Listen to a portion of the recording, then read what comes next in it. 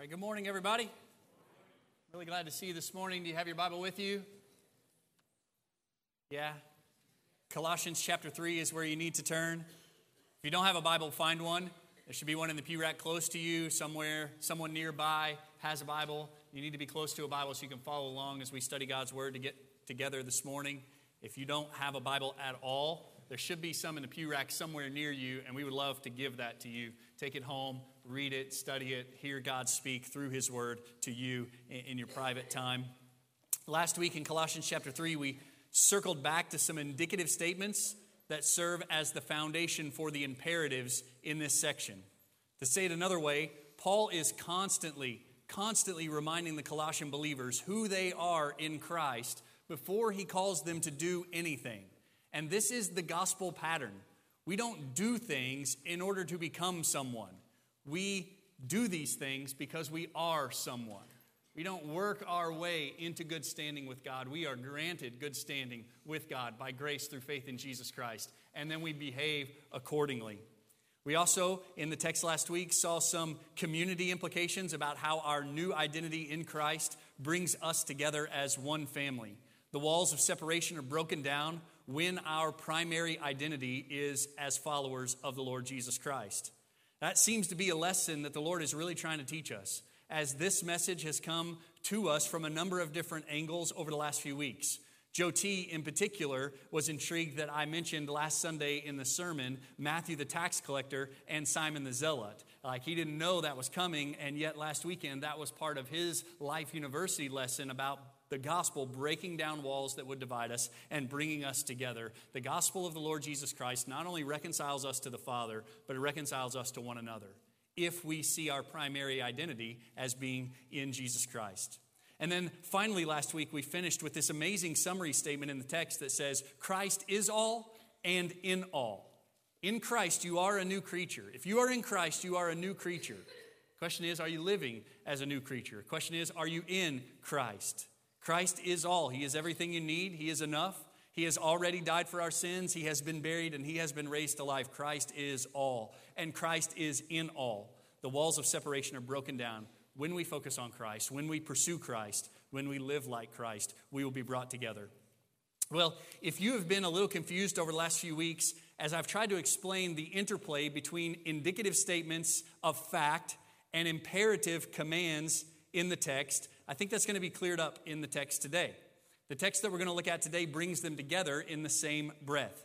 It states clearly the reality of our identity and position in Christ in an incredible way, and then immediately calls us to live that out in some very tangible and practical ways. There's not a lot of new in the text today, but there is a simplicity and a clarity to the text that I think will drive home the things we've been seeing over the last few weeks. I think today is going to be super helpful for all of us in our study of Colossians. I think some things that may not have connected yet are going to connect today by God's grace, just because of how simple and clear the text is that we're going to look at today. So I'm going to read in Colossians chapter 3, verses 1 through 17. We're going to pay close attention to verses 12, 13, and 14. But before I do that, I want to remind you that this whole letter, the whole letter of Colossians, is one big thought. One big thought that was probably delivered to the Colossian believers initially in one single action, in one simple reading. We have had our noses pretty close to it, right? We've been studying it kind of like this since the beginning of our time in this book. And because we've been like this, it's fairly easy to miss the big picture. And so I want to encourage you this week sometime to read through the whole letter from beginning to end in one shot sometime this week. It will take you less than 15 minutes. It will probably take you less than 10 minutes to read through the whole letter in one shot so you get the big picture. And I'm trying to do that in a smaller way today by reading most of chapter 3 to you so that you get some of the context. So let's read together in chapter 3, starting in verse 1, again, paying very close attention to 12, 13, and 14. This is what God's word says. Colossians chapter 3. Therefore, if you have been raised up with Christ, keep seeking the things above where Christ is, seated at the right hand of God. Set your mind on the things above, not on things that are on the earth. For you have died, and your life is hidden with Christ in God. When Christ, who is our life, is revealed, then you also will be revealed with him in glory. Therefore, consider the members of your earthly body as dead to immorality, impurity, passion, evil desire, and greed, which amounts to idolatry. For it is because of these things the wrath of God will come upon the sons of disobedience. And in them you also once walked when you were living in them. But now you also put them all aside: anger, wrath, malice, slander, and abusive speech from your mouth. Do not lie to one another, since you laid aside the old self with its evil practices, and have put on the new self, who is being renewed to a true knowledge according to the image of the one who created him. A renewal in which there is no distinction between Greek and Jew, circumcised and uncircumcised, barbarian, Scythian, slave and free man. But Christ is all and in all. So, verse 12, as those who have been chosen of God, holy and beloved, put on a heart of compassion, kindness, humility, gentleness, and patience, bearing with one another and forgiving each other. Whoever has a complaint against anyone, just as the Lord forgave you, so also should you. Beyond all these things, put on love, which is the perfect bond of unity. Let the peace of Christ rule in your hearts, to which indeed you were called in one body, and be thankful. Let the word of Christ richly dwell within you, with all wisdom, teaching and admonishing one another with psalms and hymns and spiritual songs, singing with thanksgiving in your hearts to God. Whatever you do in word or deed, do all in the name of the Lord Jesus, giving thanks through him to God the Father. Let's pray together. Father, we stand amazed at your extravagant grace. We recognize that apart from Christ, we are condemned, sinners who deserve only your wrath, only your judgment for all of eternity. We are rebels who have earned severe punishment.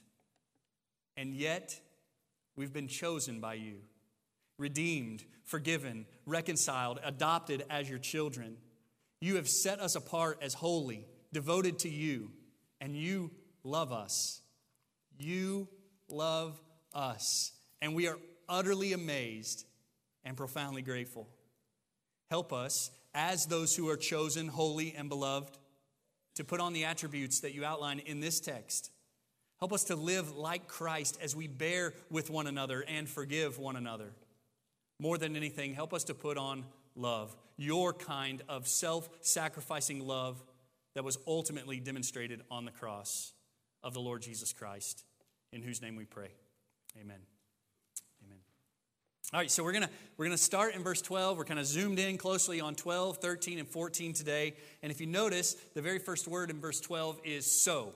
And that is a connecting word that is sometimes translated as therefore, which we know at this point connects the current thought with the previous thought and advances the argument. This, therefore, or so, reaches back to what we talked about last week, namely the Colossian believers' identities in Christ. He said last week, they have laid aside the old self with its evil practices. They have put on the new self. We who are in Christ have laid aside the old self with its evil practices. We have, as those who are in Christ, put on the new self. And what you're about to see in this text is the next step in that argument. But before he moves on to the imperative commands to action, he beats the drum one more time for the indicative identity. He goes back to the indicative statement of identity for those who are in Christ. Look what he says, verse 12. So, as those who have been chosen of God, holy and beloved. This is wonderful. This is an absolutely wonderful statement right here. There are two big ideas that I want you to see in the first part of verse 12. First is this. Paul, once again, roots the imperative in the indicative. To say it another way, he grounds the call to action in the reality of their identity. Or to say it a third way, he reminds them who they are before he tells them what to do. And that is the way it must work. He says, as those who have been put on.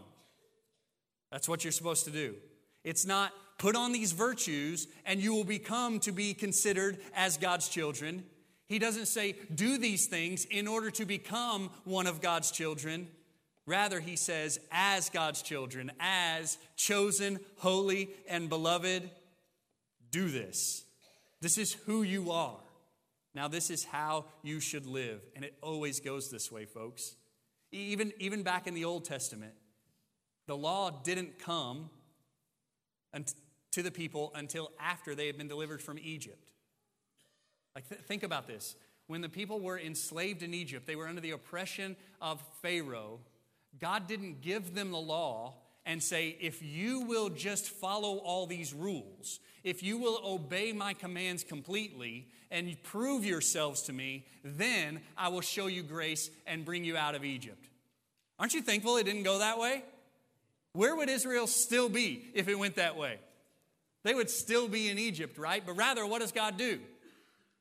He comes and delivers them. First of all, he exercises his power and authority in miraculous ways to bring them out of Egypt, to bring them out of oppression. He delivers them and then says to them, I have redeemed. I am the Lord your God who brought you out of the land of Egypt. Now, therefore, this is how you live as my people.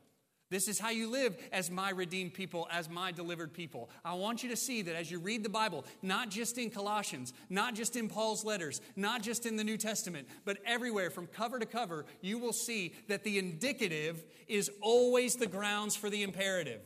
The work of God in creating a people for himself is always the basis for his commandments. He makes you his own and then tells you how to live as his people. And that is a hopeful message. Because if you reverse that, there is no hope for anyone. If he were to say, if you'll just live the right way, then I'll make you mine, none of us would ever be his. I'm thankful that that's not the way the gospel works.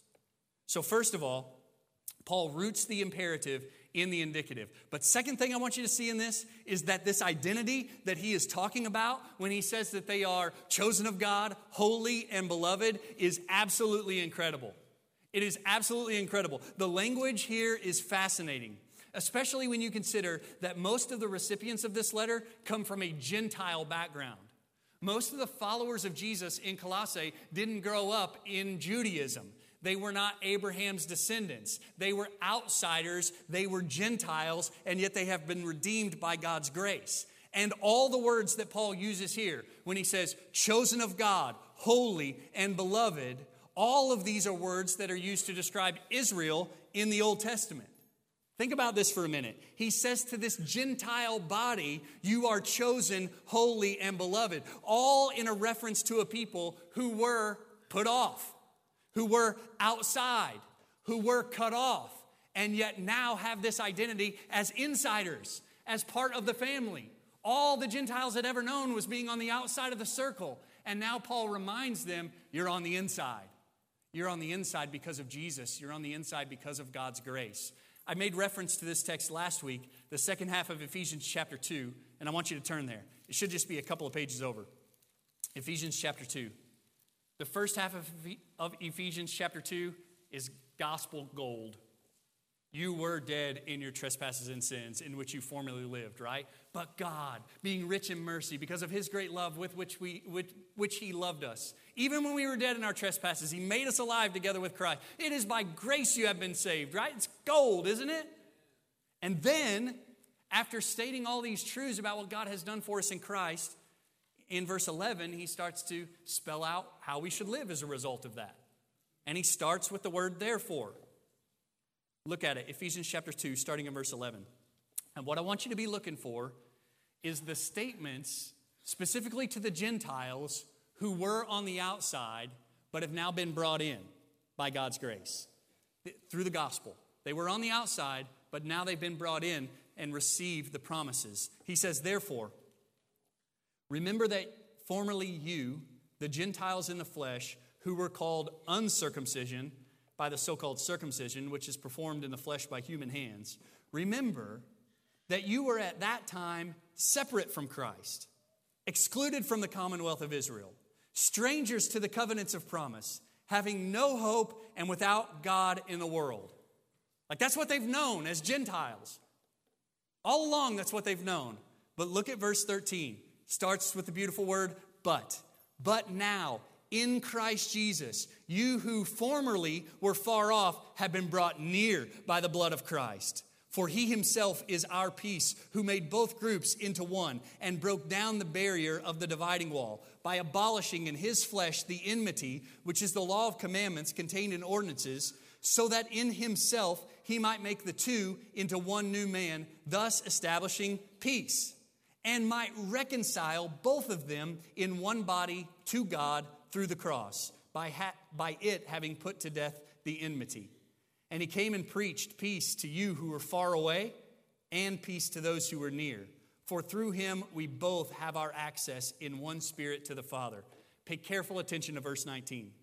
So then, you are no longer strangers and aliens, but you are fellow citizens with the saints and are of God's household.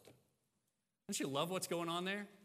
He says, through Christ, he says to largely Gentile people, through Christ, you've been brought into family with Christ.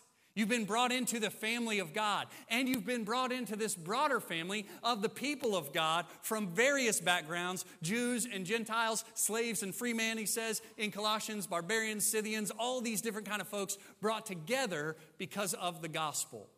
So Paul says to the church at Colossae in chapter 3, he says, you are chosen of God, holy and beloved.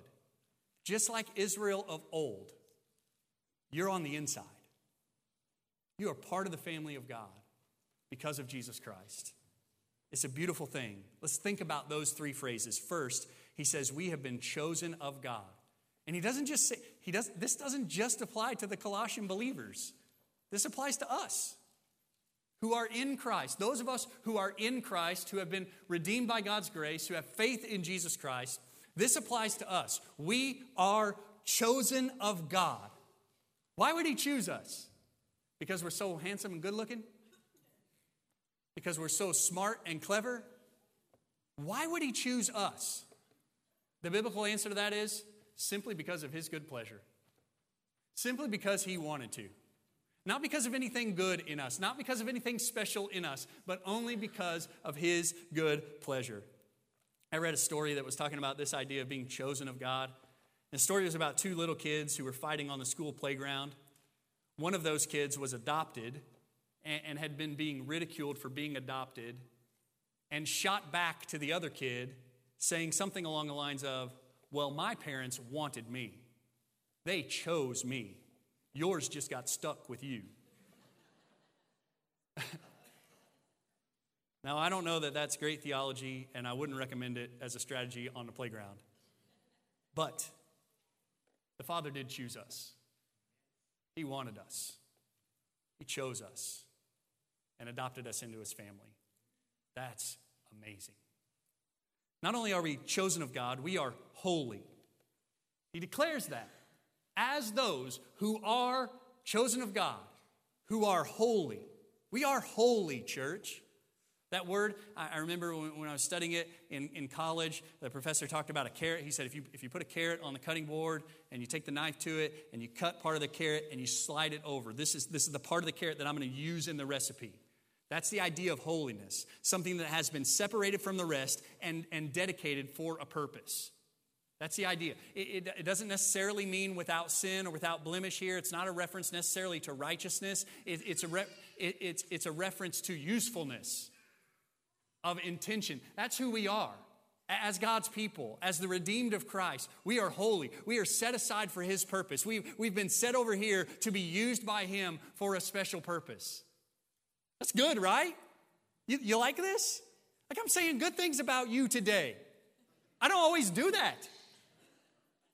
This is good stuff. You are, if you are in Christ, I'm not going to say it about everybody. If you are in Christ, you're chosen of God and you are holy. And then he says this, we are beloved. Our Heavenly Father loves us. That ought to blow your mind. And it doesn't anymore. We talk about this so much. We talk so much about how God loves us that we cease to be amazed at his love. His love is absolutely amazing. When we think about what we deserve, his love is absolutely amazing. And he has demonstrated his love 1,000 ways in our lives every single day we live. But the greatest demonstration of his love was the cross. In fact, the Bible says that God demonstrates his love toward us, and that while we were yet sinners, not after we had cleaned it up, not after we had gotten our acts together, not after we had kept the law, but while we were still sinners, Christ died for us. That's the demonstration of God's love. Chosen of God, holy, beloved. This is who you are if you are in Christ. Question is, are you in Christ? If not, I will invite you 3 more times today to repent of your sins and trust in Jesus Christ to be saved. Everyone in the room who is in Christ was not, was on the outside and has been brought in by God's grace through faith in Jesus Christ. If you are not in Christ, I'll invite you to repent and believe in Jesus Christ. Come to be in Christ today. If you are, though, and that's primarily the group that I'm speaking to. It's primarily the group to whom this text is written. If you are in Christ, well, let's rejoice over this bit of reality, right? Like, let's smile and savor for a minute that God says of us, you are chosen of God, holy and beloved. That's good, right? Laura made apple dumplings last night that we're going to have at lunch today. Oh, I can't wait. They are just so good. Like, I feel like I could taste it already a little bit. In fact, I feel like my pillow was extra slobbery this morning when I got up because I was thinking about it all night. Like, let's delight in this reality of our position in Christ. If you are in Christ, chosen of God, holy, beloved. But let's not merely delight in it. Let's not merely rejoice in it. Look what he says in the text. He says, therefore, or so, as those who have been chosen of God, holy and beloved, put on a heart of compassion, kindness, humility, gentleness, and patience. There's only one imperative verb in the text that we're looking at today. There's only one command in the text that we're looking at today, and it's right here, put on. In other words, as those who are chosen, holy, and beloved, put on clothes that are in accordance with that identity. Does that make sense? We've already been told in the text that there's some stuff we need to take off. There's some stuff we need to put aside. Some stuff we even need to put to death in the text, it says. Take off the old clothes that the old man wore, and here we're called to put on new clothes that new men wear. We're called to put on clothes that fit with this new identity. And an interesting note, I read some stuff about how the early church would do this at a person's baptism. You know, in the first century, people didn't have a closet full of clothes. They didn't have dresser drawers full of clothes. They basically had one set of clothes, probably. And when someone came to faith in Jesus Christ, and they were ready to follow him in baptism, they would literally take off the old clothes that belonged to that old way of life, and they would be given a new set of clothes, clean clothes to put on after their baptism. Like they're a new man with new clothes, and they need new clothes to fit the new man. Now, I'm not talking here about physical clothes at all, right? This text, that's a small picture of a spiritual reality, right? So do not walk away with this saying, the preacher said we need to wear different kinds of clothes. No. Talking figuratively here about the clothes that fit with the new man. The old clothes of the old man don't make any sense on a new man. Why in the world would you take a bath and put on old clothes? You put on clean clothes, right? And there are clothes that fit with the new cleanliness that is yours in Christ. So, here in this verse, we are called to put on these attributes, these characteristics. Look at them. Compassion, kindness, humility, gentleness, and patience. Now, some of you are all immediately already like, this sounds like fruit of the Spirit, kind of. It's kind of a similar kind of list. It has a similar tone, and it does. True. Not exactly the same, but similar. Compassion. This word, when it says put on a heart of compassion, is interesting because the word for heart there is like guts. Like a literal translation would be like your innards. And so it's this concept, when taken together with heartfelt and compassion, it's this idea of a deep gut level feeling of compassion. In other words, as the new man, as chosen of God, holy and beloved, we are to have deep gut level compassion for those around us. We must be, as new creatures, concerned about the suffering that is around us. John Piper says brilliantly, Christians care about all suffering, especially eternal suffering. I'm so thankful for that last part, but I'm also thankful for the first part. It's part of what it looks like to be the new man, is to have a heart, deep gut level compassion for suffering, all kinds of suffering, especially eternal suffering. Compassion and kindness. This word for kindness is used a couple times in Romans chapter 2 to refer to the kindness and patience of God that is intended to lead us to repentance. The kindness and patience of God that does not just immediately smite us because of our sin, but is patient with us and tolerant toward us in order to bring us to repentance. That should mark our lives as new people. Kindness and humility. Humility was not a virtue in the Roman world in the first century. Humility was a uniquely Christian virtue. It means to not necessarily think less of yourself, but to think of yourself less, as often said. It's not to have a low view of yourself. It's just to have less view of yourself and more concern for the people around you. This is the word humility that is used in Acts chapter 20, verse 19, to describe Paul's service in Asia. When he describes his suffering with tears and trials, he says, I served with humility, putting your needs above my own. Paul says, I was willing to suffer for your sake. I was willing to go through these trials for your sake. That's what humility looks like. Gentleness.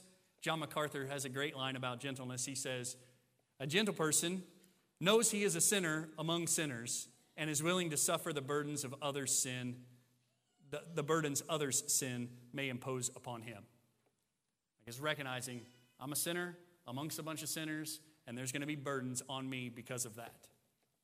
And we're patient, gentle. Patient is the last one. That word can also be translated as endurance or steadfastness or perseverance or long-suffering. Some of you King James folks probably see long-suffering there. It's the idea of being slow to avenge wrongdoing. Like when you've been done wrong, being patient means being slow to bring about vengeance, or even unconcerned about vengeance, to leave that vengeance unto the Lord. Sounds a lot like the fruit of the Spirit in Galatians 5, right? So as new people who are chosen of God, holy and beloved, we are to put these clothes on. These attributes, these characteristics of compassion, kindness, humility, gentleness, and patience. And this outfit is perfectly seen in the Lord Jesus Christ, is it not? These attributes and these characteristics are seen perfectly in the life of our Lord Jesus Christ. Jesus, hear me, is much more than our example, but he is not less than our example. Much more than our example, he's our Redeemer, he's our Savior, he's our Lord. But he is also our example of how we should live. He is the one we should follow after. And we can tell story after story from the Gospels about the humility, patience, gentleness, and kindness of the Lord Jesus Christ, could we not? Think some of those through with me. You remember the story where there are some parents who are bringing little children to Jesus so that he might touch them, he might bless them? And you remember how his own disciples get in the way and they rebuke these parents as if the master doesn't have time for these little children. He doesn't have time to waste his time on these little ones. They're just messy. And Jesus rebukes the disciples, and what's he say? Permit the children to come to me. Don't hinder them, because the kingdom belongs to such as these, right? You guys could learn a thing or two from these kids. And Jesus takes them in his arms and he blesses them. Jesus shows these kind of attributes in that scene. What about the scene we talked about a few weeks ago with the woman caught in adultery? After he bends down and writes in the dirt, and he says, let he who is without sin cast the first stone. And all these men leave from the place. And he says, who is left to condemn you? And there's no one left but him. And he could. He could condemn her. He's the righteous one. And he says, neither do I condemn you. Go and sin no more. The reason why I told the story a couple weeks ago was that last part, go and sin no more.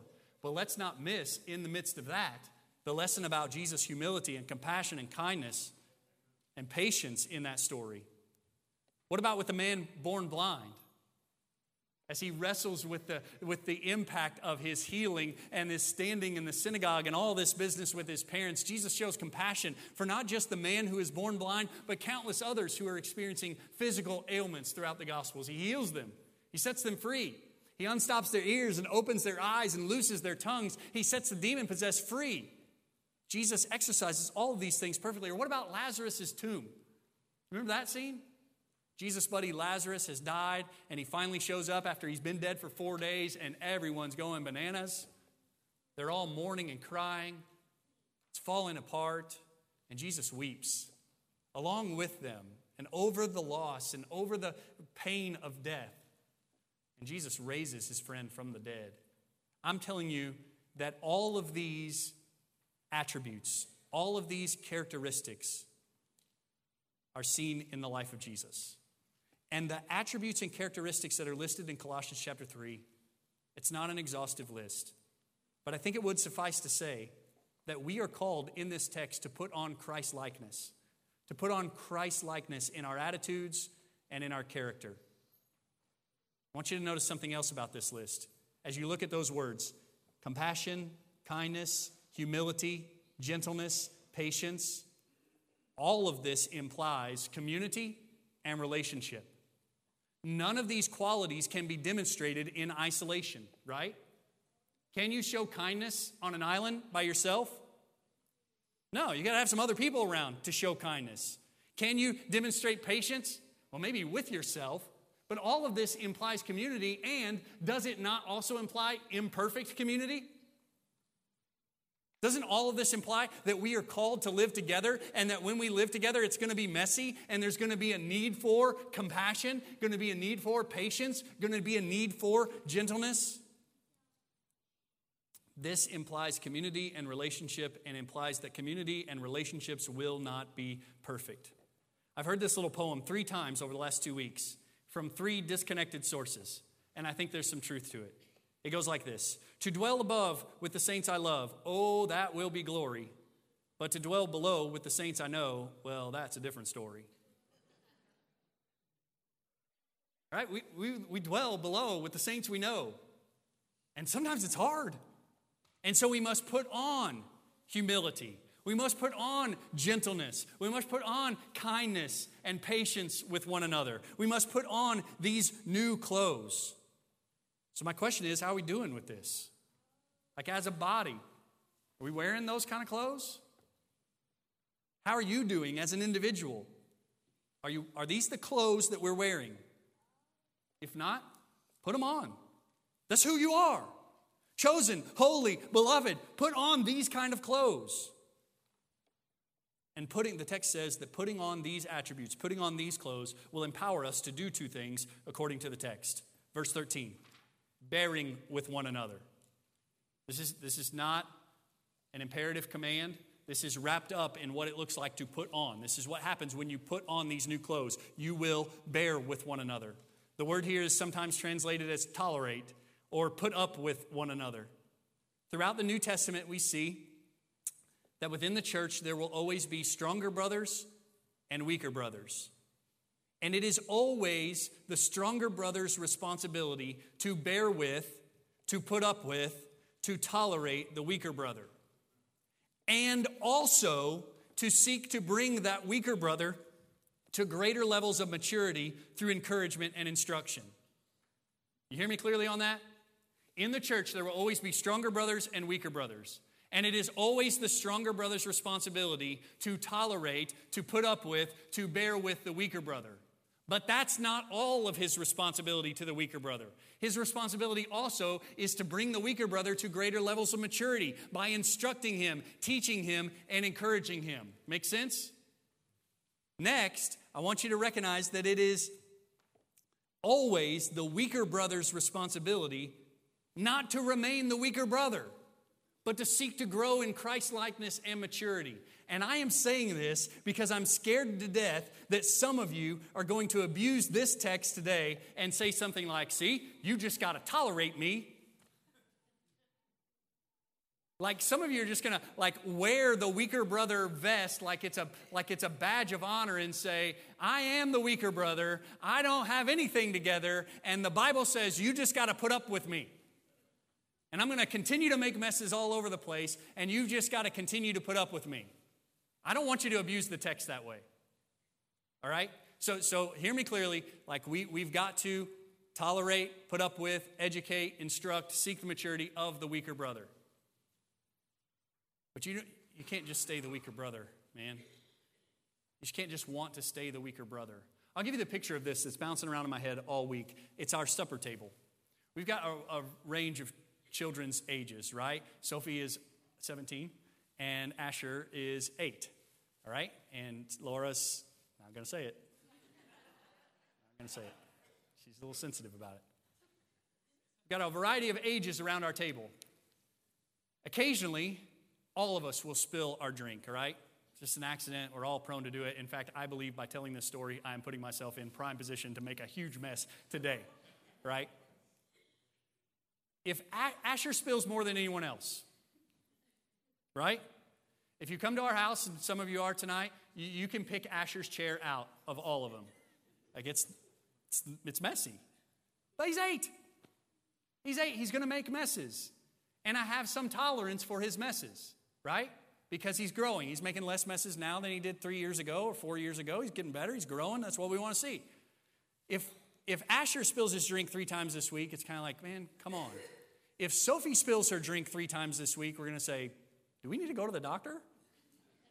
Like, is something wrong with the connection between your brain and your hands? Like, you shouldn't be spilling your drink every day. You catch what's going on here? Some of you spill your drink all the time.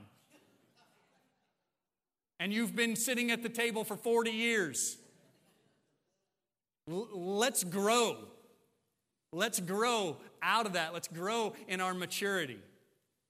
But for those of you who are new to the table,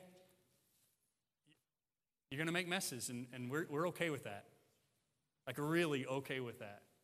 If you're new to the walk of faith, it's going to be stumbly, it's going to be messy, it's going to be dirty, and we're okay with that. But what we're not okay is just saying, let's just stay there. Just stay there and don't worry about it. Just keep making messes and we'll keep cleaning them up. Rather, we want to say, come on, let's grow. We'll put a handle on that cup or lid on it maybe, right? And we'll try to make fewer messes as we go. That's our obligation to you. So he says, one of the things we do when we put on these clothes of the new man is we bear with one another, tolerate one another, we put up with one another. And he says we forgive each other. Whoever has a complaint against anyone, just as the Lord forgave you, so also should you. That's huge, right? Part of putting on Christ-like character is being gracious to the people around us. We must remember that we have been forgiven much. I talked with a guy this week, and I hope you're going to hear from him in just a minute.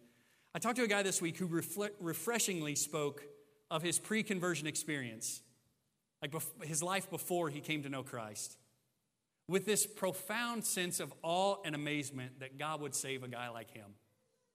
It was just a beautiful thing. Several times he said, I quote, if Jesus can forgive a guy like me, shoot, there's hope for everyone. Right? That's my story too. That's your story if you are in Christ. We should be amazed that we've been forgiven like we have been forgiven. And if you think you haven't been forgiven much, you haven't been forgiven. If you think that God's forgiveness of you was like minor league forgiveness, like you didn't have much to be forgiven of, you don't know what forgiveness is. We are all major league sinners. Major league sinners who have been given major league grace. And we should be profoundly thankful. And as those who have been forgiven much, we must forgive much. Jesus tells a story to drive this point home from the other side of the equation. You've heard me make reference to it 1,000 times. You probably know the story. There was a slave who owed his master gazillions of dollars, right? More money than the emperor would earn in his entire lifetime, right? He owed the master more than he could ever hope to pay. And so he goes to his master and he says, I can't repay it. Have mercy on me. And you know what the master does? Forgives him his debt. Forgives him this massive debt. Doesn't hold it against him. Doesn't put him on a payment plan. Just wipes it away. Forgives him completely and sets him loose. That's us, right? We've been forgiven like that. But you know what that slave does? He goes immediately and finds a buddy of his who owes him some pocket change. He says, pay me what you owe me. And the guy says, I can't, I just don't have it. In the same way that this guy appealed to the master, his friend appeals to him, I don't have the means to pay it. Have mercy on me and forgive me. And you know what that slave does to his friend? The Bible says, in Jesus' story, he chokes him out. He says, you pay me every last dime you owe me. Needless to say, the master has terrible things to say about that slave after he responds to his grace that way. Friends, we've been forgiven gazillions. And we can therefore forgive the people around us who owe us relatively little. And hear me clearly, what your friends around you owe you is relatively little. It is relatively little, no matter how big you think it is, compared to what the Lord has forgiven you. So let's forgive one another. Notice in the text, Paul doesn't say, do these things or else. Do these things or else the wrath of God will come upon you. Do these things or else judgment is coming. He doesn't motivate us in this text toward godliness with threats. He does that in other places. That's not off the table. But this text is not that way. Rather, in this text, he motivates us to godliness by reminding us of who we are and reminding us of what God has done for us in Christ. He says, do this because it's who you are. Do this because of your identity in Christ. You are holy, beloved, chosen of God. Therefore, put on these new clothes, bear with one another, forgive one another. But notice what happens in verse 14. Paul says, beyond all these things, put on love, which is the perfect bond of unity. Like he often does, Paul elevates love as the greatest of virtues. The Greek word here for love is a unique one. In the Greek language, there are several words for love. There's a special word for brotherly love. There's a special word for like romantic love. The Greek word that's used here is agape, which you may know represents this godly, self-sacrificing love that seeks the good of another, even at great personal cost. It is the love that Christ showed us when he died for us. Above all, put on agape. Above all, put on love. And when we put on this kind of love in our relationships with each other, we will find the complete, perfect bond of unity. It will bring us together. On the night Jesus was betrayed, just before he went to the cross to die for our sins, he said this to his disciples in John chapter 13. Look at it on the screen. He said, a new commandment I give to you, that you love one another, even as I have loved you, that you also love one another. By this, all men will know that you are my disciples, if you have love for one another. Right? Above all, put on love, which will bind us together in perfect unity and in perfect peace. So here are the applications. There are like 17 of them this week. Number one, are you in Christ? We really got to deal with that before we deal with anything else. Because if you are not in Christ, you can't put on these clothes. Like if you're not in Christ, you won't bear with one another. You won't forgive one another. You won't put on love. Like if you're not in Christ, it's not for you. This message is not for you if you are not in Christ. But if you're not in Christ, you can become in Christ today. You come to be in Christ today. Repent of your sins and trust in him today. Be reconciled to God today.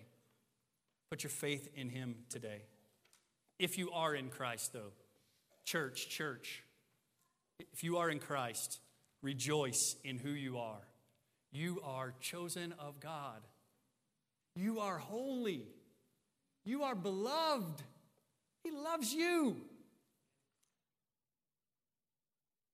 Rejoice in that. Don't get puffy or proud, but rejoice in that. That's who you are. And you are who he says you are. And as new creatures, put on Christ-likeness in your character, especially in this imperfect community that we've got around here at First Baptist Church. We got imperfection around here, don't we? Therefore, we need compassion and kindness and humility and gentleness and patience. If you are, let me say it this way, if you are chosen of God, holy and beloved, these attributes make sense. If you are holy, chosen of God, beloved, you know what doesn't make sense? Immorality, impurity, passion, evil desire, greed, which is idolatry. If you are chosen of God, holy and beloved, you know what does not make sense for you to wear? Anger, wrath, malice, slander, abusive speech, lying. Like if you are chosen of God, holy and beloved, you've taken off those things. So take them off and put on humility and kindness and patience, right? That's who you are. Wear those clothes around here in our relationships with one another. Bear with one another. Tolerate one another. Put up with one another. Seek the growth of one another. Forgive one another. Forgive one another. Forgive one another. Forgive one another. Like 17 of the points are forgive one another. Why? Because you've been forgiven. You've been forgiven. And all too often we're like that wicked slave who takes the freedom the master has granted to us, chokes out our neighbor because of what they owe. Let's be forgiving people. And let's put on love, which binds the whole thing together. Binds us all together in the perfect unity, in perfect peace. Let's stand together and pray.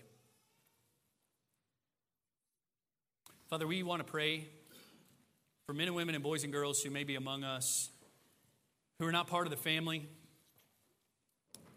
They're not part of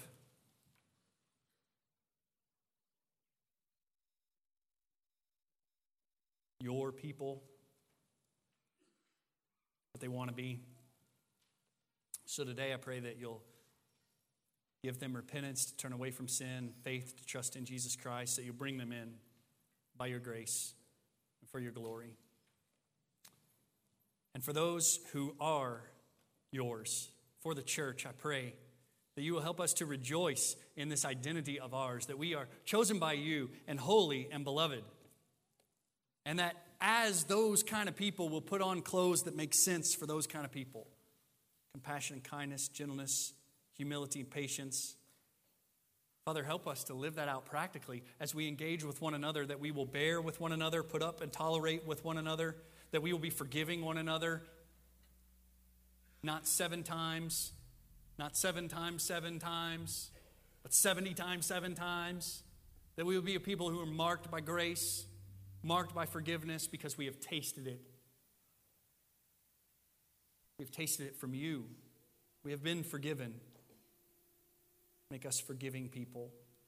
And God, I pray on top of all of this, above all of this, that we'll put on love that will bind us together, that we will love one another. And that all men will know that we belong to you because we love one another. God, we want to grow. We want to be the people you've made us to be. So give us right response to your grace today. In Christ's name we pray. Amen.